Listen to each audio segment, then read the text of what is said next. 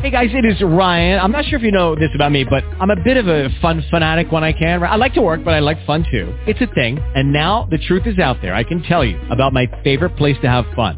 Chumba Casino. They have hundreds of social casino style games to choose from with new games released each week. You can play for free anytime, anywhere. And each day brings a new chance to collect daily bonuses. So join me in the fun. Sign up now at ChumbaCasino.com. No purchase necessary. VGW Group. Void where prohibited by law. See terms and conditions. 18+. Blog Talk Radio. Welcome to the Dr. Carol Francis Talk Radio Show. Let's make life happen together with authors, scientists, researchers, both inside the box and outside the box of understanding so that you can live a life full of your success, curiosity, enjoyment, happiness, and richness of life in every respect. Let's go beyond our limits, and let's help others go beyond their limits as well. Welcome. One of the ways we go beyond our limits is to write a book. That's right. Whether it's fiction or fact, you need assistance being able to get your book out there. One person on Dan O'Brien's website says beautifully, writing a book is about paradigm shifting and progressive social changes. And that may be the purpose of your book, or maybe it's just for entertainment. But today you're going to meet Dan O'Brien, who can help you, shepherd you through the process of getting your book well done and out so that people can enjoy the paradigm shift or entertainment you choose to bring to them. I introduce to you Dan O'Brien. Hello, how are you today? Very well. Thanks for having me on the show. Okay. Well, where do you want to take us first? You are the proud owner of Amalgam Publishing. You've written 15 books enjoyably. I've been able to read through far too rapidly, I'm sorry to say, about 6 of them. And they're enjoyable fiction. They're lively. They're full of heroic moments and breathtaking, what's going to happen. And they're very enjoyable, full of wonderful painted descriptions. And then you have this publishing company that helps people get their materials out. So with all of that as your background, to just begin with, where would you like to start introducing people to you? Well, I always kind of like to start with the obvious stuff, which is if you have a book in you, you want to put it out. And it's never been easier to do that. And there's a lot of tools out there. There's a lot of folks like myself who can help you through the process, but the process itself has changed and changed enough that you got to pursue that dream. You got to weather the storm of maybe feeling like you don't have that book in you, or that writing a book is too scary, or that publishing a book is too scary, and to kind of get that off the plate first. So you read authors that you really like, and you want to produce a story like that, and maybe you have that book already done. There's a great quote, and I can never remember who said it, but the greatest novel in the world unpublished because it's sitting on some writer's bookshelf. So if you have that book, get out there and publish it.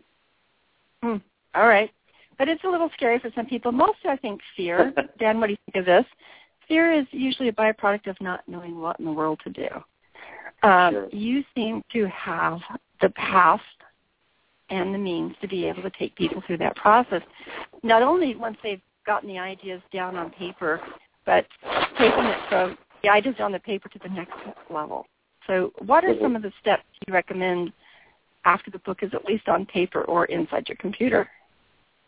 Sure. A lot of people, like you said, fear is usually the largest roadblock, and a great way to hedge that is to start to share that book. So, join a writer's group, give it to some people you trust to kind of read and beta read it for you, and kind of get some feedback, because no draft is complete and publishable that first time around. So it's going to be a process, and the best way to jumpstart that is to use people you trust to let you know what they think about the book. You don't need to get it polished immediately, but it doesn't hurt to have a friend or your mom or a sister or brother read it over and give you their honest opinion about it. Well, at least as honest as they dare. Right. So yeah. the Sure. next Of course. Publishing has changed a lot, but there are some things that haven't changed. You need to write a book that's easy to read, that people want to read. Is that fair to say, or is that too simplistic? No, a lot of the best ideas are simple ideas. I think most people kind of find it's not easy. It's a simple idea. It's a very simple idea to say, tell a story that people want to read and that they don't want to put down. And that makes sense from beginning to end. Don't write a story that is trying to be something, maybe more than it really is. But sometimes that's not as easy to do as you might think. But yeah, no, I think there is a sense of it that is, just getting it down on paper that first time. I like to say, word vomit and then edit. I mean, that's all it is. It's over and over and over again. And just get that idea on the page and then start to turn it into, like you said, a story that, people want to read. People will, no one's going to find your book. And I'm always really fond of saying this, readers don't come to you, you have to go to readers. So the first step in having that is creating a product that when you take it to readers, they're going to want to read it, and they're going to want to share it, and they're going to tell their friends, and they're going to want to let everybody know and shout it from the rooftops. And, that does start with what you said, writing a story that people want to read. Then the next step, of course, is editing. I don't know, Dan, how many times you edit your books, but it's no less than 20 times for me. Every chapter goes through so many rewrites that the first one, the content might be a little bit like the first time, but it's changed in so many ways by the time I get to that 20th version. But what is editing like for most people? What do you recommend in terms of being able to, polish things up enough to either send it to a publisher or contemplate publishing it yourself? Sure. To me, there's at least 3 layers, 3 different types of editing that doesn't really necessarily have to do anything with drafts, but just the kind of editing you can do, and content, line, and proofreading, and they kind of all serve a different purpose. Proofreading is that basic readability. So when you read through it, does it sound right? It has a texture. Does it have the correct texture? When you go through line editing, we're talking about grammar, syntax, sentence structure, and then content editing is that, does the plot make sense? If character A did blank on page 20 and if you do something on page 40, does it make sense? Does that characterization make sense? But drafting and editing is one of those things that's difficult for, especially first-time writers. I think the more you do it, the better acclimated you get to the process, and the easier it becomes, the more intuitive it becomes. But editing is one of those things that you can do a lot of the work yourself. You can make it as clean of a copy as possible. I always suggest, and a lot of writers do, and definitely a lot of professionals and great writers who have sold tons of books, read your work out loud. You'll never know how it sounds until you hear it spoken by someone, even if it's yourself. If you can get somebody else to read out loud, that's even better, because then you're putting some distance between it. But definitely edit as much as you can, and seek out a professional editor if you're going to approach a major publishing house, or if you're thinking of taking the self-publishing plunge. And I know you're not tooting your own horns, but Dan, this is something that you do for people, right? Folks, this is Dan O'Brien. He's written a book, Publish Your Dreams, and it is an incredibly useful book full of details about how to get your book out there, and it is a very pleasant read. You definitely practice what you preach in terms of quality of writing. So you do this editing for people. What's involved in the role you play by the time people say, here's my materials? What do you do with it after they hand it to you?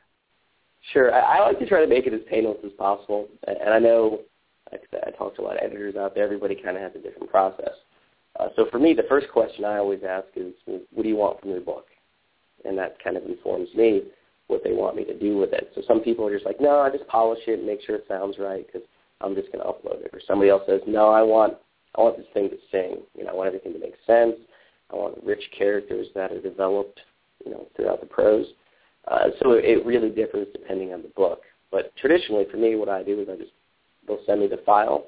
I'll go through it, track changes, things like that. I usually always format it for publication, just because I know that can be a hassle for a lot of people.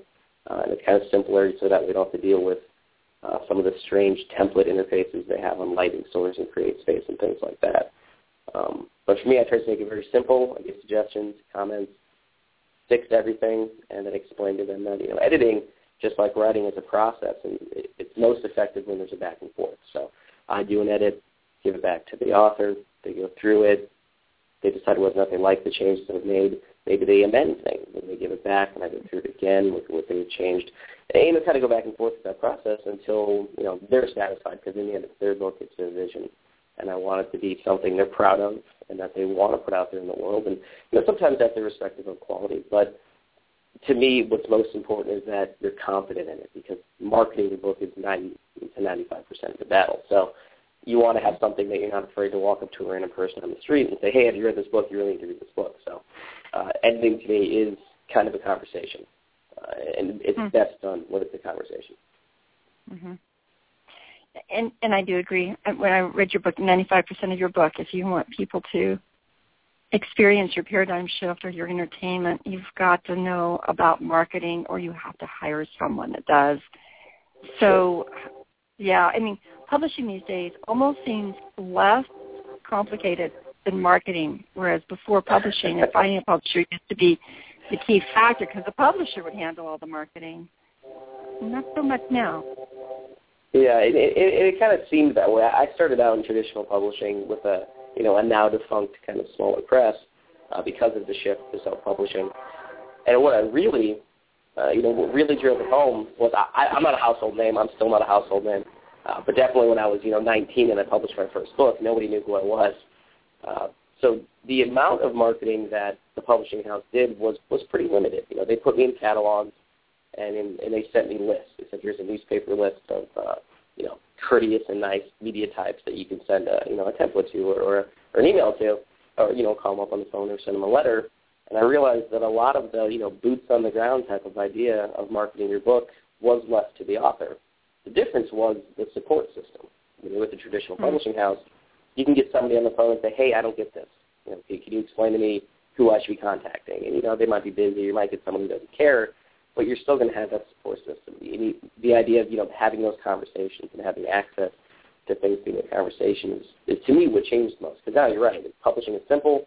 It's a one-click. It's a turnkey process. And marketing feels like you're kind of in the Wild West. You're kind of out on, stormy seas by yourself. And there's something to that. There's something about having the confidence to weather that anyways. But, yeah, the marketing is definitely the larger part of the battle. Because writers, we're mostly cave dwellers. We want to hang out in the dark and type away our books and kind of slip them out the door and hope people grab them and run through the streets with them. But that's not an effective model if you want to be traditionally successful at books. If you want to sell a lot of copies, if you want to get people to read it, you got to get out there.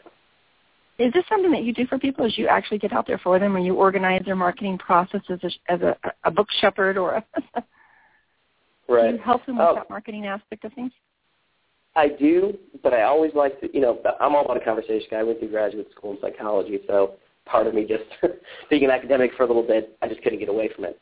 But I like to advocate, doing as much as you can on your own before you hit that ceiling and have to pay somebody, because it's really unfortunate to pay a marketing professional $25, $30, $50 an hour to do something that you could definitely do on your own, and doing on your own builds the kind of character, the kind of author, the kind of brand you're going to be, and you can learn to see where that ceiling is, where it's not cost effective for you to do that anymore. But I'm always open to helping people, and what I like to do is to give them a marketing plan more than do it for them. So sit down, in a meeting for an hour or two on the phone, or over an email, talk about the book, talk about the identity of the book, talk about their identity as a business person and an author, what they're comfortable with, and then how to go about setting up, radio interviews and book reviews and book interviews and papers, and how to run a little bit of advertising, how to write effective, ad copy.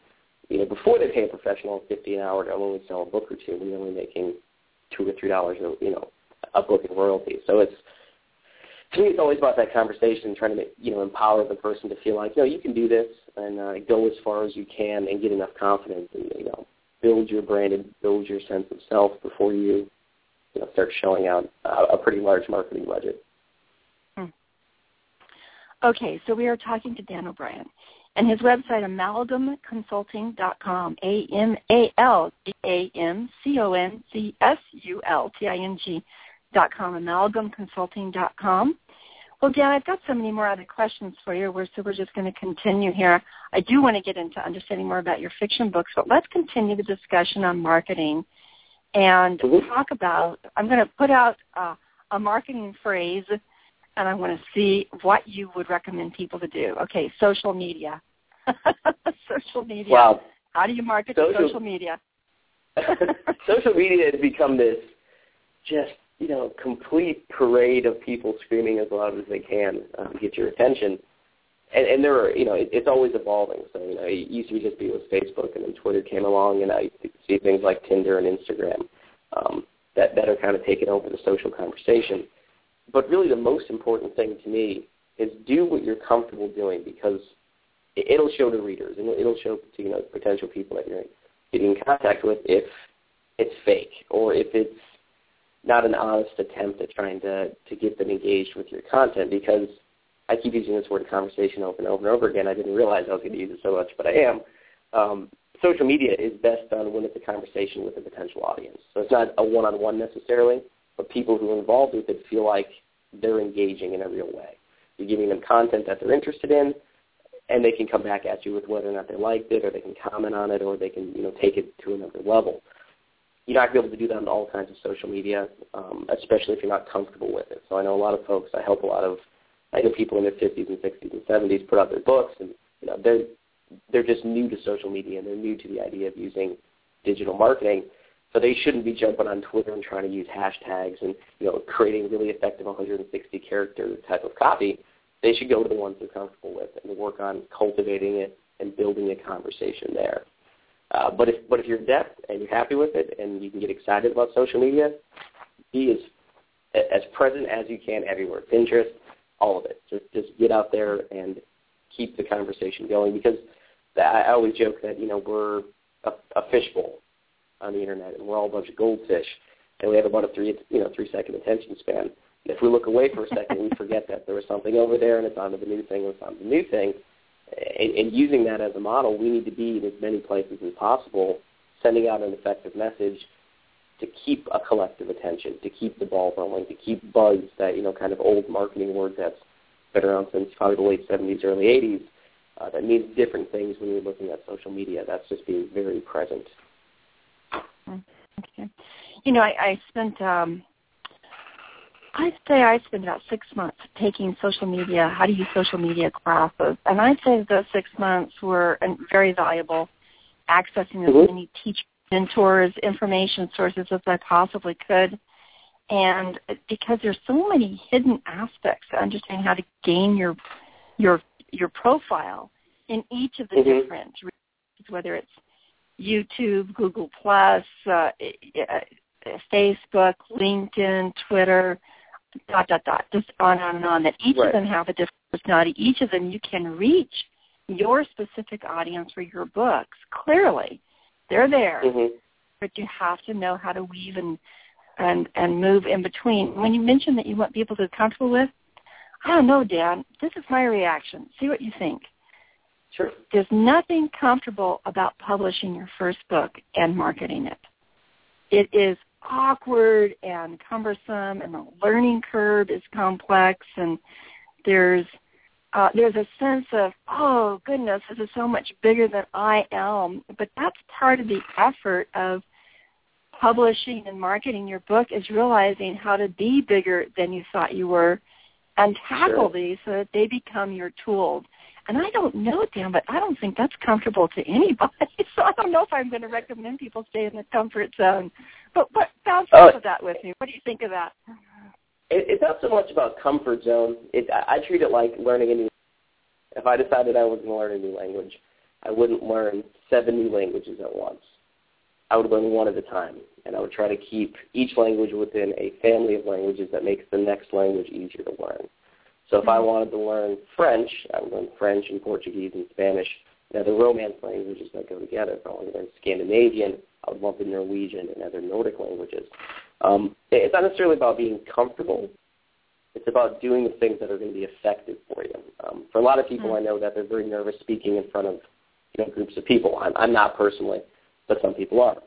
It would be unwise and not very effective to start your campaign by getting in front of people and spending a series of engagements and a series of events, not being very effective at getting your message across. It's not that you shouldn't do it.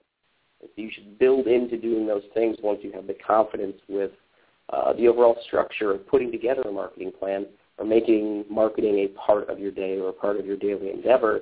to be successful as an author. So I'm using that word comfort kind of loosely, not necessarily that you should only do things that you would approach otherwise. You're right. It's all going to be kind of difficult and strange and foreign and not. It's not going to feel natural. Just like any other behavior, to look at behavior modification and try to do something new if you want to start working out, part of doing that is just adding it to your day a little bit every day.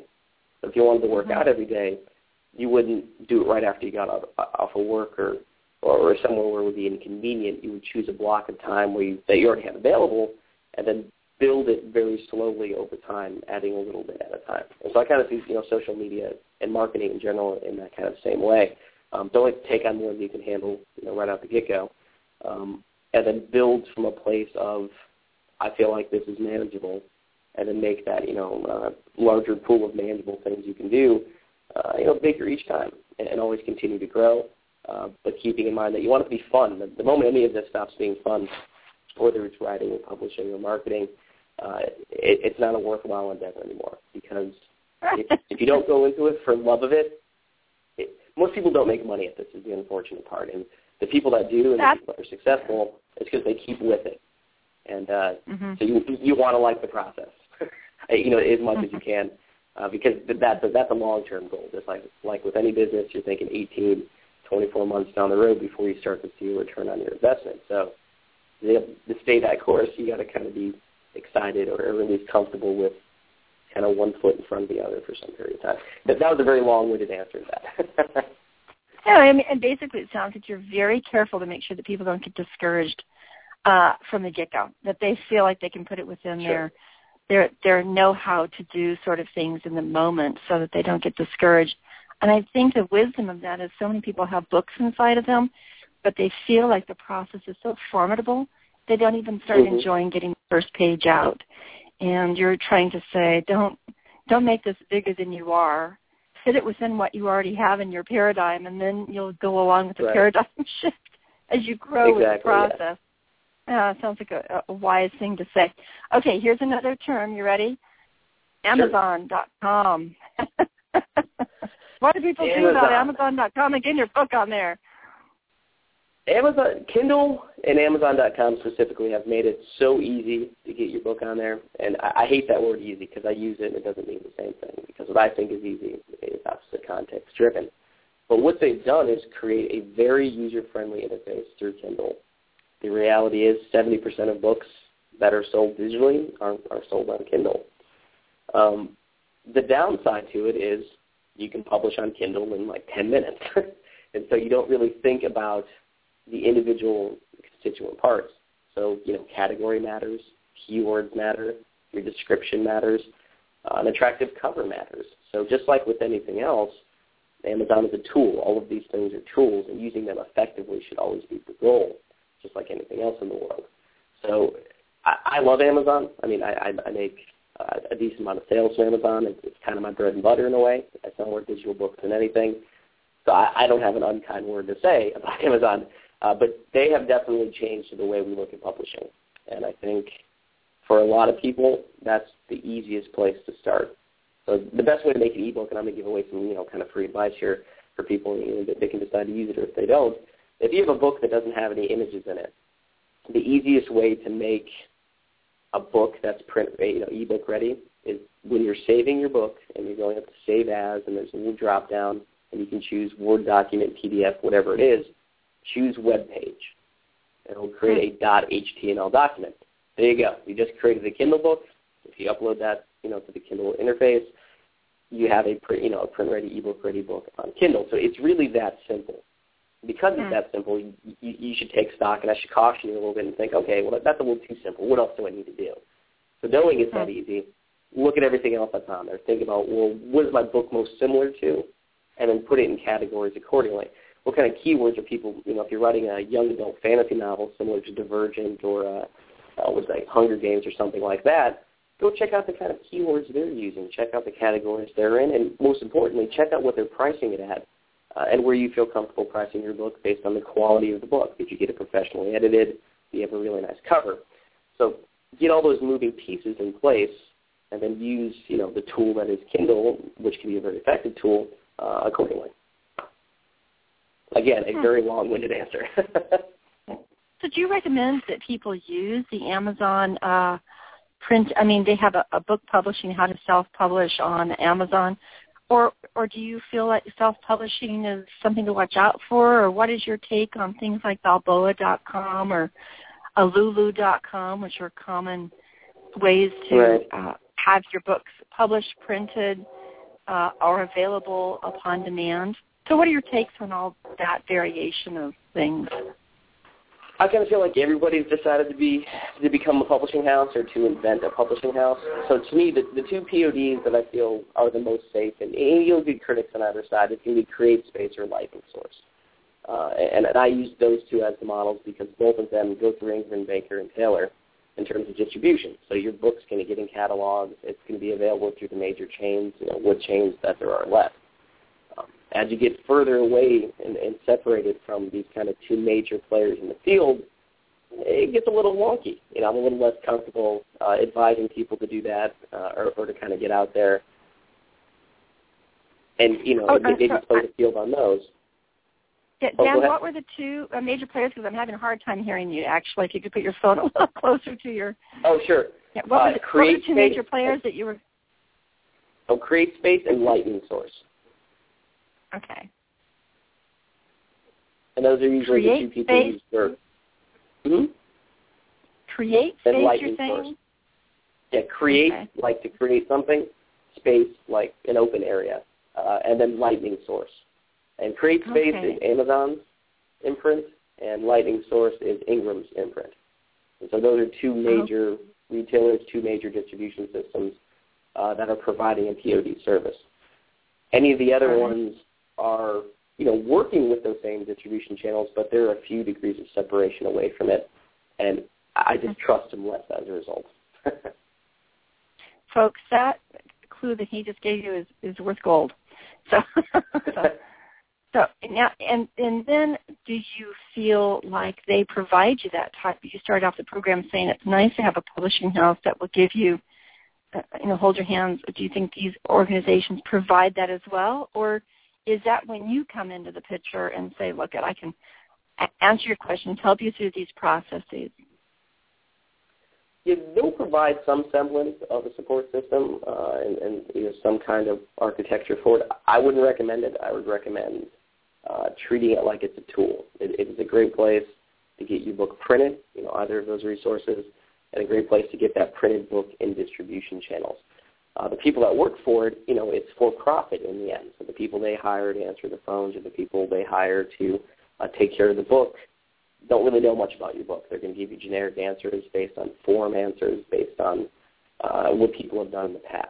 So my best suggestion, produce the highest quality product you can, and then research, because honestly, I realized I wrote a little book about it. It's an e-book, and I always want people to buy it.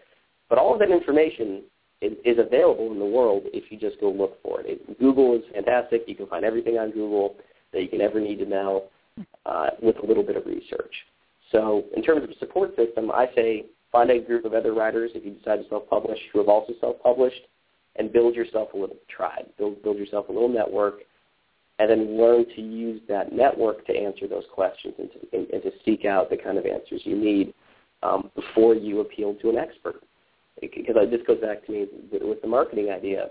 A lot of the opening throws of self-publishing, while scary, while seemingly insurmountable, are manageable. And not only are they manageable, you can do them.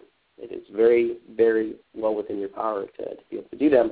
And it's important to kind of do them so you can start to see the lay of the land. You can decide, well, this guy's kind of a shyster.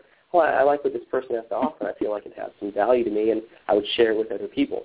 So for me, it's very, very important to learn to kind of be self-sufficient because self-publishing changed the model. You used to be able to depend on an agent or depend on an editor at a publishing house because they were reputable. They're part of an organization that has an ethical code, and they're held responsible by their peers for that. That's not the case in self-publishing. It is the Wild West in a way. And so finding other people that you feel like you can trust who are in the same boat and using each other to build a life raft and to build a support system, to me, has much more value than depending on any of the entities that have kind of popped up as a tool specifically to help you publish. That's beautiful. Now, when people want to contact you, Dan O'Brien, what's your preferred way of being contacted? We're going to continue with the interview, but what's your preferred way of being contacted? I'm more of an email guy because I'm always kind of working at my computer. I work out of my home, out of my office, so email is always simplest. Obviously I do have a phone. I'm talking on the phone. But I have a tendency to not answer it as much simply because I get a lot of calls and I would just be on the phone all day, and that's a bit much for me. Through the website, there's a contact form. You can absolutely use that. That sends my major business email. But email in general is what I prefer. Okay, so that's amalgamconsulting.com, and you can get through the email through amalgamconsulting.com. Now, you also have a type of what it's called the Northern California Perspective, which is the first of my regional anthologies. That's what you write here. What is that about? I used to work at a local magazine here that was attempting to be an international type publication. I was their senior editor and marketing director. And up here in Chico, it's kind of a small, well, it's only 120,000 people. I think it's small. But I guess this happens just in California. That seems small. But it was a relatively rural community, and people here didn't really get why they would advertise in a magazine that's distributed in Germany. They wanted something kind of local. They wanted something that was kind of their identity. So I had this idea of regional anthologies that take into account quality writing, across poetry, nonfiction, fiction, that's specific to a region. So the Northern California Perspective kind of was born out of that. Here are the people I know here from campus who are professors who went through the MFA programs up here. We all kind of thought it would be a neat idea to highlight Northern California writers. So we have one issue out now. We're taking submissions for the second issue.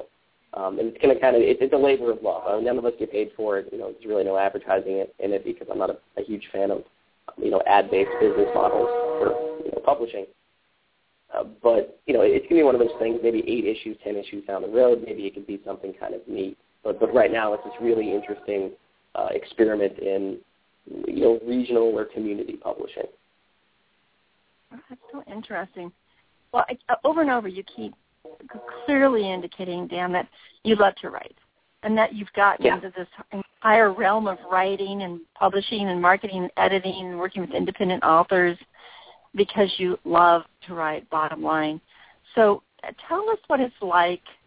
Oh, my gosh, it's such an unfair question, but tell us what it's like to dive into writing a fictional novel. It's probably the best feeling in the world in a way, and I think a lot of people, we love the idea of traveling. We love the idea of novel experiences where we don't have to be ourselves, where a lot of people like to be able to disappear into a crowd. And writing fiction is like doing that. For a period of time, you get to inhabit an entirely different world, and you don't have to be you. You can be someone else. And the best books are when an author attempts to take on the personality or the characteristics of their characters and try to live in their worlds for a while. So the immersive world building, there's nothing better. I read this gigantic tome that, it was reviewed all right, and it sells some topics here and there because of marketing. But it was a wonderful experience, and that's why I keep doing it, because for 6-7 months while I was writing it, that was it. I would come home from work, and I would just spend 4, 5, 6 hours a night until I fell asleep at the computer and just stay in that world and build it and live it and try to make it real, try to make it palatable to people who, weren't me, who aren't in my headspace, who don't have that privileged cognitive access, as psychologists are so fond of saying. And it's just a wonderful, and it's addictive. that might be the most important part. Every book begets another book, and all of a sudden you just, I have whiteboards in my office that are just full of ideas of the next book, and it's kind of embarrassing because I think, I'm 32 now. Like, how long is it going to take me to finish all these? This is, a lifetime's worth of work, and then how many more books are going to be up there in the next 10 years or, tomorrow? How many books am I come up with between now and then? But, immersive and addictive. So if I were to use 2 terms to describe writing fiction, that's definitely it. Oh, it's beautiful. I actually find it really hard to write fiction. Oh, yeah? I've tried. I mean, I've written like 10 books, and I love writing. I could write 24/7. But to sit down and create a character and a plot around it, to me, it just feels weird. I kind of look at it and go, this is just not flowing. So I go back to my other types of writing. But it's a different mindset, I think, altogether. But when you're in that mindset, you probably don't realize that it's kind of befuddling to those of us that don't understand the art of creating the fiction of life. Sure, I could. So, pardon me? Oh no, I could definitely see that. Hmm. So you have a lot of books out, and I'm looking at your website where you have Bitten, Carillion Dreams, The Path of the Fallen, The Journey, and I could go on, and actually really a very long list of books, and very enjoyable the way you write. But how about this? Prepare to give me a passage, one of your favorite passages from one of your books, so that people can hear the style and the drama and the development of character and the way you put a reader into the scenario, both with the personalities as well as the environment, the smell, the way the air and the sky and the lighting is. It's very, it's transcendent into your imagination. So are you ready with a favorite passage from one of your books? Let me grab one. I'll have to find one real quick. Let me. Oh, see, I have it right in front of me here. There's a book I wrote called The Journey, and that's kind of what I'll read from. Okay. And it's a book that I don't sell, a ton of copies of, mostly because it's a bit odd, but it's one that I really, really like. So yeah, I'll read from that one real quick. Let's see here. I'll do maybe about a page. Does that sound good? Page-ish. Let's go. Let's go for it. Let's hear the drama of the moment. All right. Like waking from drifting dreams, he opened his eyes. Bleached white desert extended for as far as his eyes could see. His bare feet felt no heat from the sands, but instead a resolute coolness that frightened him. The sun beamed overhead. Broad tendrils of a mighty star crawled across the entire desert, leaving nothing unturned. The lonely placed one foot in front of the other, committing him farther and farther toward an unknown destination with each step. The desert sand swirled and danced in places. Translucent columns of warm air and sand maneuvered side by side like darkness teasing the setting sun. The lonely watched as the shadows in the distance took shape. The oasis was magnificent. Tall bronzed walls rose high into the sky. It was higher than the lonely could perceive without shielding his eyes from the blistering sun overhead. Twisting columns of undulating stone stood guard at the steps of the monolith. The lonely stepped from the cold white sand onto the hot stone steps of the structure. Had he been able to react to the pain, he may have cried out with the suddenness of the temperature change. Instead, he gazed up at the mounting stone windows and decks that rose into the air and hung as sand-colored clouds. The steps crept into shadow, and the lonely paced with them. Beneath the overhang of the monolith, the lonely was given a reprieve from the heat. Music waltzed over the air. Drums beat. Horns flared. A cacophony of sound and rhythm floated over the air like so many stratos on a fall day. The lonely moved closer to the massive twin doors that framed the overhang, beneath which he had found himself. And that's a passage from one of my, probably my favorite book I ever wrote, but it's a little philosophical, it's a little, poetic. I really, that was one of the books I had a chance to go through. Here's a passage that to me describes the way you describe human beings. His furrowed brows formed a sinister line over his cold brown eyes. Ooh, I like that sentence. I had to read that a few times. The solitude that encompassed him reflected in his frozen glare. Again, I just love the solitude that encompassed him reflected in his frozen glare. It's like I wanted to read these sentences multiple times because I wanted to internalize what it was you were conveying. Sure. I mean, we go to television and we go to games or we go to whatever animation that we're used to seeing. We can capture that so quickly, but here we have to go through the formality and, to me, the deliciousness of words as you capture it. And then you go down, the corridor around him was bathed in shadow. Oh, you even got lighting in there, and the only light came from the glow of the planet below and faded illuminators that lined far off into the distance. That paragraph sold me. I went, okay, I'm in. Where are you going to go from here? That's good to hear. So, pardon me? I said, that's good to hear. I'm happy to hear that. Yeah. So how do you take your fiction and sell it? I mean, how do you choose those pithy parts of it that say, okay, this is going to, like that paragraph did it for me. How do you decide, okay, this is going to bring people into the story so they just have to read this book? Well, that's one of those questions that I always feel awkward answering because I really don't know. So that's the honest answer. I'm pretty honest about my writing, and I'll put words down on paper. When I'm going back through with drafts, I'll think, nah, that's crap. I'm going to cut it out. I'll think, I don't like that. I'm going to cut it out. And there's probably a rhyme and reason to it. There's probably an objective reason why. But when I'm reading it back through for drafts and when I give it to an editor, I kind of just listen to the feedback. And as strange as it sounds, I try to look for that lyrical quality or what kind of feeling it gives to me, or whether or not it conjures something visual. I do like the idea, and you kind of pointed it out in that passage specifically. I'm a big fan of painting a picture, and more importantly, as if it was a film, like if you were watching a silent film, what it would look like. And that visual quality or that visual saturation is really, really important to me. Mm-hmm. Mm-hmm. Do you fear sometimes that the whole art of writing is going to disappear in favor of our visual arts, movies, videos? I mean, yes and no. I think art is one of those very, very strange things because every time we try to put our finger on it and say, that's art and art does this and art, evolves this way, it changes, and it changes accordingly, like touching water and microbes swimming away. I think the written word will always have a place. I think it's probably going to change. Form changes over time. But telling a good storytelling, to me, is the major component of the written word. And you can tell a story with anything. I was teaching on campus for a while and trying to explain to a bunch of college kids, why learning was a story and the narrative mattered.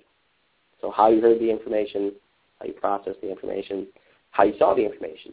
Did you see it in a three-act form? Do you see that there's a beginning, foundational knowledge? There's the point at which the knowledge starts to make sense, and then the end of it at which you can draw conclusions about it that you couldn't in the beginning. Storytelling is important. Storytelling is what will remain. And so the form might change. I think written word will have a place. But provided that storytelling never goes, out of favor with people, as long as storytelling is still in vogue, I think we'll be okay. I think it'll have a place. That's just interesting. Folks, this is an excerpt from his book that actually will help you publish your book. Again, he writes so well. The name of this book, Dan, is? Publish Your Dreams. Yep. Okay, here's a second. All silliness aside, this is a guessing game. All silliness aside, it is important to understand the time investment you are committing to by forging ahead to create a published work.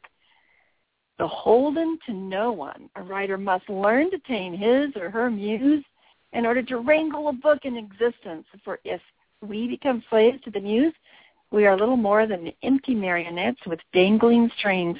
What a sentence to put into a helpful edition how to publish a book, but that is so true. And then farther down you say self-perception is really very key for writers. You have to take your writing seriously. What separates a writer, you say, is that they write even when they don't feel like it. Yes? Definitely. Absolutely. Yeah, self-perception is key because, Go ahead. Sorry. So self-perception is key simply because just like anything else, if you're sitting and talking to someone, people can see your nervousness, people can see your anxiety. It comes out in your writing, it comes out in your marketing efforts. So you have to decide at some point that, I'm going to be a writer. I'm going to work on it when it's tough. I'm going to write books when it's hard. I'm going to write even when I don't think I have anything to write. And I'm going to market when I don't feel like I have anything to say, but I want people to read my books because you have to go out and, make people excited about it. So self-perception is very important, having that confidence in yourself as a writer, yourself as the bearer of this product that you're trying to share with the world. It's not, I think your first book is probably the biggest hurdle after the first book.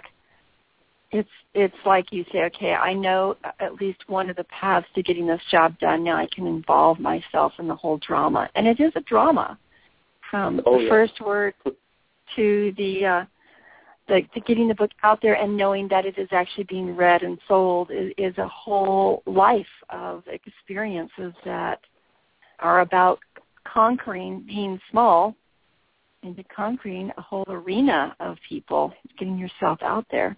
What are some of the personality changes that people go through that you watch when you help them?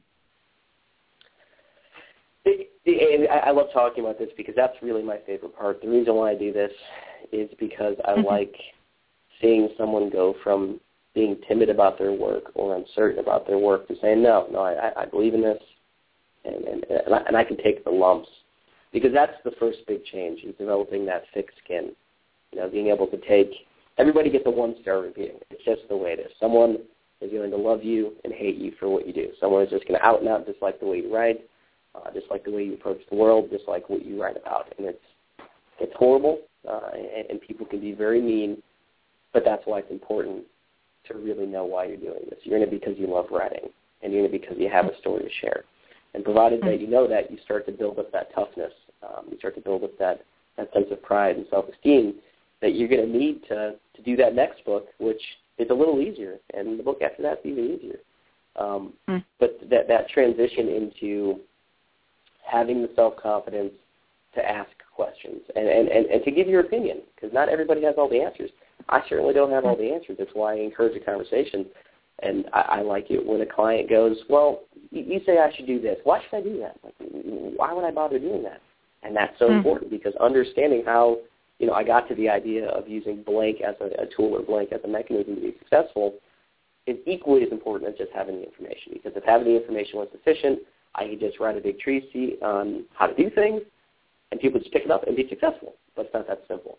There has to be some experience. There has to be a conversation with yourself, with your fans, and with other writers, and in context. So I love it when people get confident enough to start asking those questions, start developing that thick skin, and being comfortable to take their lumps, because there's going to be plenty of people that are just going to be mean because they think criticism and being critical means being mean. And there's enough people out there like that you'll have to pass through a few of them, even if you're very careful. Well said, because how many rejection letters get piled up when you dare to be bold enough to try to put it under people's noses? You have to have your trophy of rejection letters somewhere in your office. Absolutely. I used to have, when I was first starting out as a writer, I used to put them on my wall. I used to tack them to my wall. I had a whole wall full of rejection letters because I like to look at it and think, well, I endured that. I can keep going. One more is not going to kill me. There's a space over there on the wall that I haven't filled yet. I'll be all right. And that was important. It's like people see, the stars getting their Oscars and don't realize how many times they have been criticized, told they're bad, told they're ugly, told they're getting old, told they're getting fat, told that they can't deliver a line. Just how many times has every single person who's on top received a whole lot of knocks? And exactly, yeah.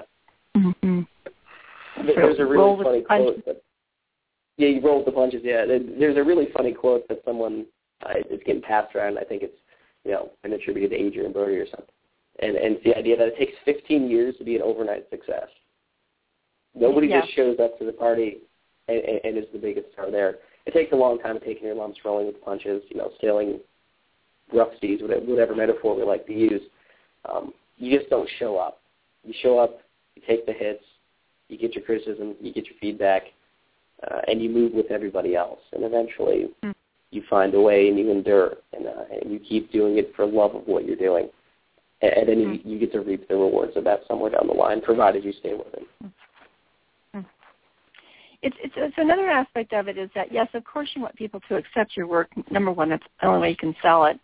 But number two, because it is your baby, you've given birth to something so keenly akin to your interior, and therefore people not liking it feels like a very personal hit. Sure.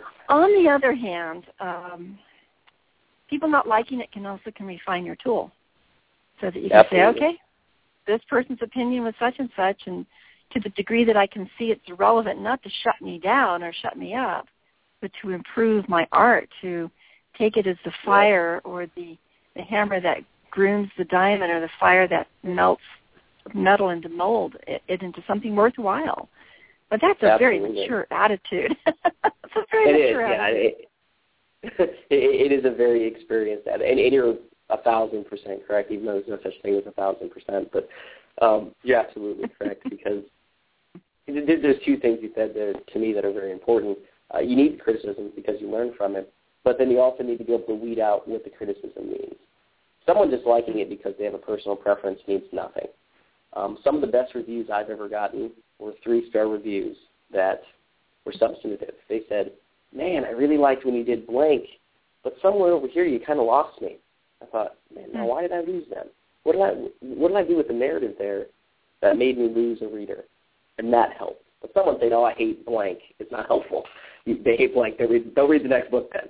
But if there's something about the way I structured it or something, the way I went about telling the story that made them feel like they weren't a part of the story anymore, that's very important. That informs the process, and you're absolutely right. It helps to maturate how you do the next novel or how you do your next book, whether it's fiction or nonfiction. Because in the end, the number one rule to writing is you have to tell a story that people can follow, no matter what genre it is or what form it is. That's always the goal. So whatever you can do, whatever feedback you can get, whatever criticism you can get, that allows you to do that, the more the better. Whether it, move through it, read it once, take what's valuable, and then throw it away. Yeah, it's very important. Very, very mature attitude, though, but yeah, very, very important. It does draw the attention. I've never read a book where the author says, okay, now I know you're trying to follow this story, but I'm going to leap you across this chasm. Just come with me, and I'll bring you back. But in essence, that's what you have to say if you're going to break the chain of thought for them. Well, sure. I'm going to put out some more questions here in terms of the type of marketing that people use. We've covered social media, Amazon, publish on demand, and now how about video, television, radio? Sure. To me, one of the best things you can do is kind of what we're doing right now, which radio interviews. Radio interviews are a lot of fun. A lot of people kind of think that radio's gone, but it's not. It just changed like anything else. Form changes. But keeping the conversation going is important. So as many domains as possible, YouTube videos, TV advertising, newspaper advertising, all of those things have a lot of efficacy. But it's all about finding the right market for you. So, I sell a lot of books, but I wouldn't put an ad in the New York Times because they wouldn't care. It wouldn't make sense for me to do that. But I might put an ad in my local paper because they're going to be very, very receptive here. Or, even in San Francisco, because that's close enough that they could be receptive to the idea of a local Northern California writer who's having some success at this. People love success stories, so the more you can use that as a narrative for your advertising and your marketing efforts in general, the better off you're going to be. But in terms of, the other marketing you can do, to me, there's always going to be two camps, and that's kind of your traditionalist approach and then digital marketing, and they both have a time and a place. It's a really fun idea to use if you can, figure out how to write appropriate ad copy, and if your book fits, are classified ads. And I have a client who wrote a book about his time spent in prison at the age of 79 because he couldn't pay back some investors for a land development project he was doing. And he wrote this really, really interesting book called The OG. And we're going to run classifieds, which are, are you an octogenarian? Are you planning on going to prison? If so, contact blank. Because the idea of that classifieds is very interesting. What is that and why is that there? So being kind of clever never hurts. And then looking at the cost effectiveness, and your budget matters. So things like this, these opportunities, what we're doing here are just wonderful because they just cost my time, and I'm always excited to give my time to talk about things. So you have to figure out what you're willing to spend and then balance your marketing budget accordingly. Everybody feels like they don't have a marketing budget, but you do. You just have to figure out what it is, because $3 is a marketing budget. It just isn't. It isn't a $10,000 marketing budget. You have to figure out what you can do with what you have, and how to stretch that as far as you can to turn 3 into 6 for the next step of your marketing budget, and turn 6 into 12 for the next step. And that's an entirely different conversation, of course. But it's all about planning. Writing a book is the same way. Having an idea of where your story goes makes writing a story that much easier. If you sit down and look at a computer screen, you have no idea what you're going to write, it's going to take you forever. But if you know your characters are going to end up somewhere, well, then you get to go on that journey with them and tell their story. Marketing is the same way. You think about, well, I'm going to start locally, find out what local radio stations there are, find out what the local newspapers are and whether or not they do book reviews. Find out all the places around town that'll let you do a reading or let you put books on consignment. There's all these very simple things you can do that fit this idea of, a stepwise marketing plan. We just keep adding another layer and adding another layer and adding another layer. That don't really cost you anything. It costs you your time, and it's about being effective and injecting it into your daily ritual of writing and publishing and marketing, which kind of cobble together to become this huge beast, but it kind of needs to be that way because that's how publishing has changed. How do you think about YouTube, where an author might read a half of a chapter with some sort of a background and just pull the reader into wanting to read more about the book? Any success I absolutely with that? love those. Oh, I love those. I just never have the time to do them. It's one of the things I always suggest doing because if you have a computer, you can absolutely do them. It's very simple. Most computers come with a webcam now. Most Windows and Mac-based operating systems come with some kind of video editor, so you can really make a video for nothing, and they even have a little bit of limited animation. I think they're great. Yeah. It's like doing a reading out at a coffee shop. I just never seem to find the time to do that. And now that you're saying that, I realize I have it up on my whiteboard because I just put out a little animated, not animated. I put out an illustrated children's book about leprechauns and this old man who finds a leprechaun under his couch and goes on one last adventure. And it's just a little 40-page thing. But I was going to do a reading with some animation because I have some of the drawings, and I get to do an Irish brogue, and I just still haven't done it. It's on the board, hasn't been done yet. So that's the reality of marketing. There's a plan. There's always pieces you need to be doing, along with all the radio interviews that I have to schedule coming up, and readings around town. They're all on the board. But video specific, I'm glad you brought that up. I think those are.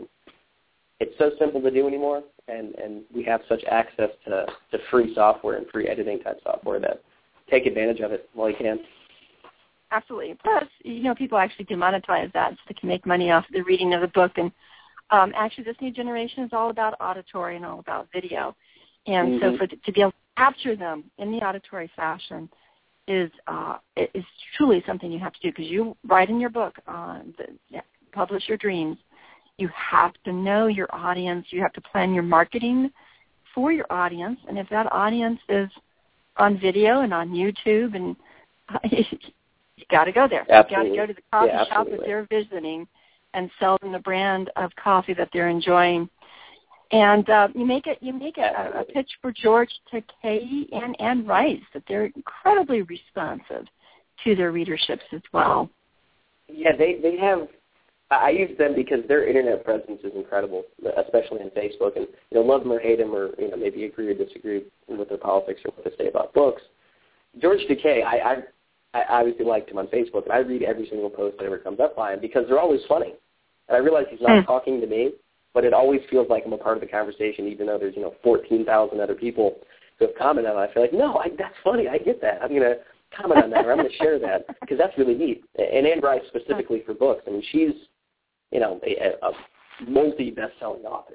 She's a teacher in tons of books, but she'll still, review the occasional weird book or pop up a weird topic about publishing and in general. And I really appreciate that because a lot of authors kind of just disappear, or their social media is more buy my book or check out this book or something like that.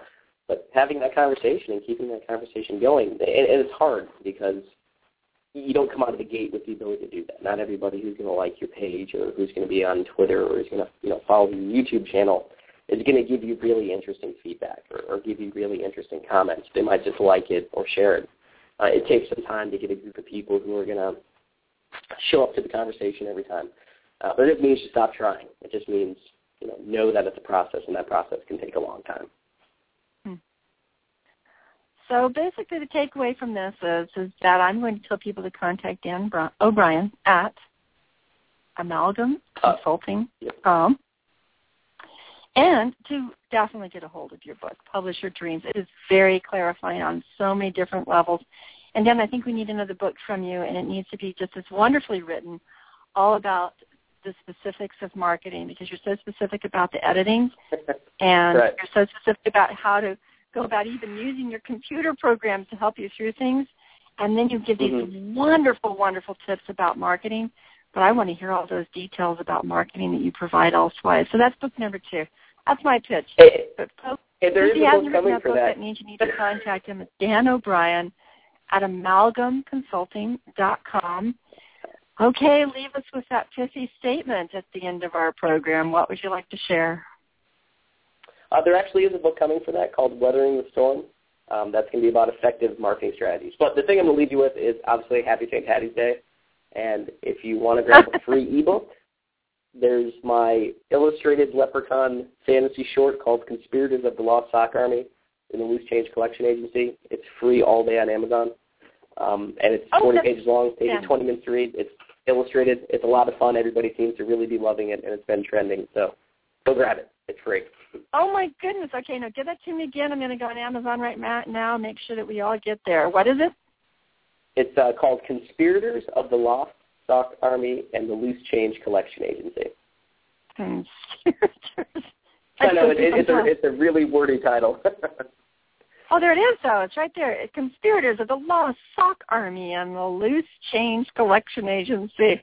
I'm going on it, folks. You have got to do that. It's $0 for Kindle purchase, and I am now the proud owner of it. I can barely wait to read it. Your writing is so enjoyable, so delightful. I'm glad we had a chance to get to know you. And, folks, I really do recommend that you contact him. He's a little bit on the humble side, and, well, it just makes it easier to work with him. But make sure you get in contact with him to help you with your book, because your book could be another paradigm shift or at least something really funny and entertaining, such as this Conspirators of the Lost Sock Army and the Loose Change Collection Agency. I can barely wait to read it. Thanks so much, Dan, for joining us. It's been a pleasure. Thank you for having me. It's Dr. Carol Francis. Have a fabulous day. Go green in many ways. Take care. Bye-bye.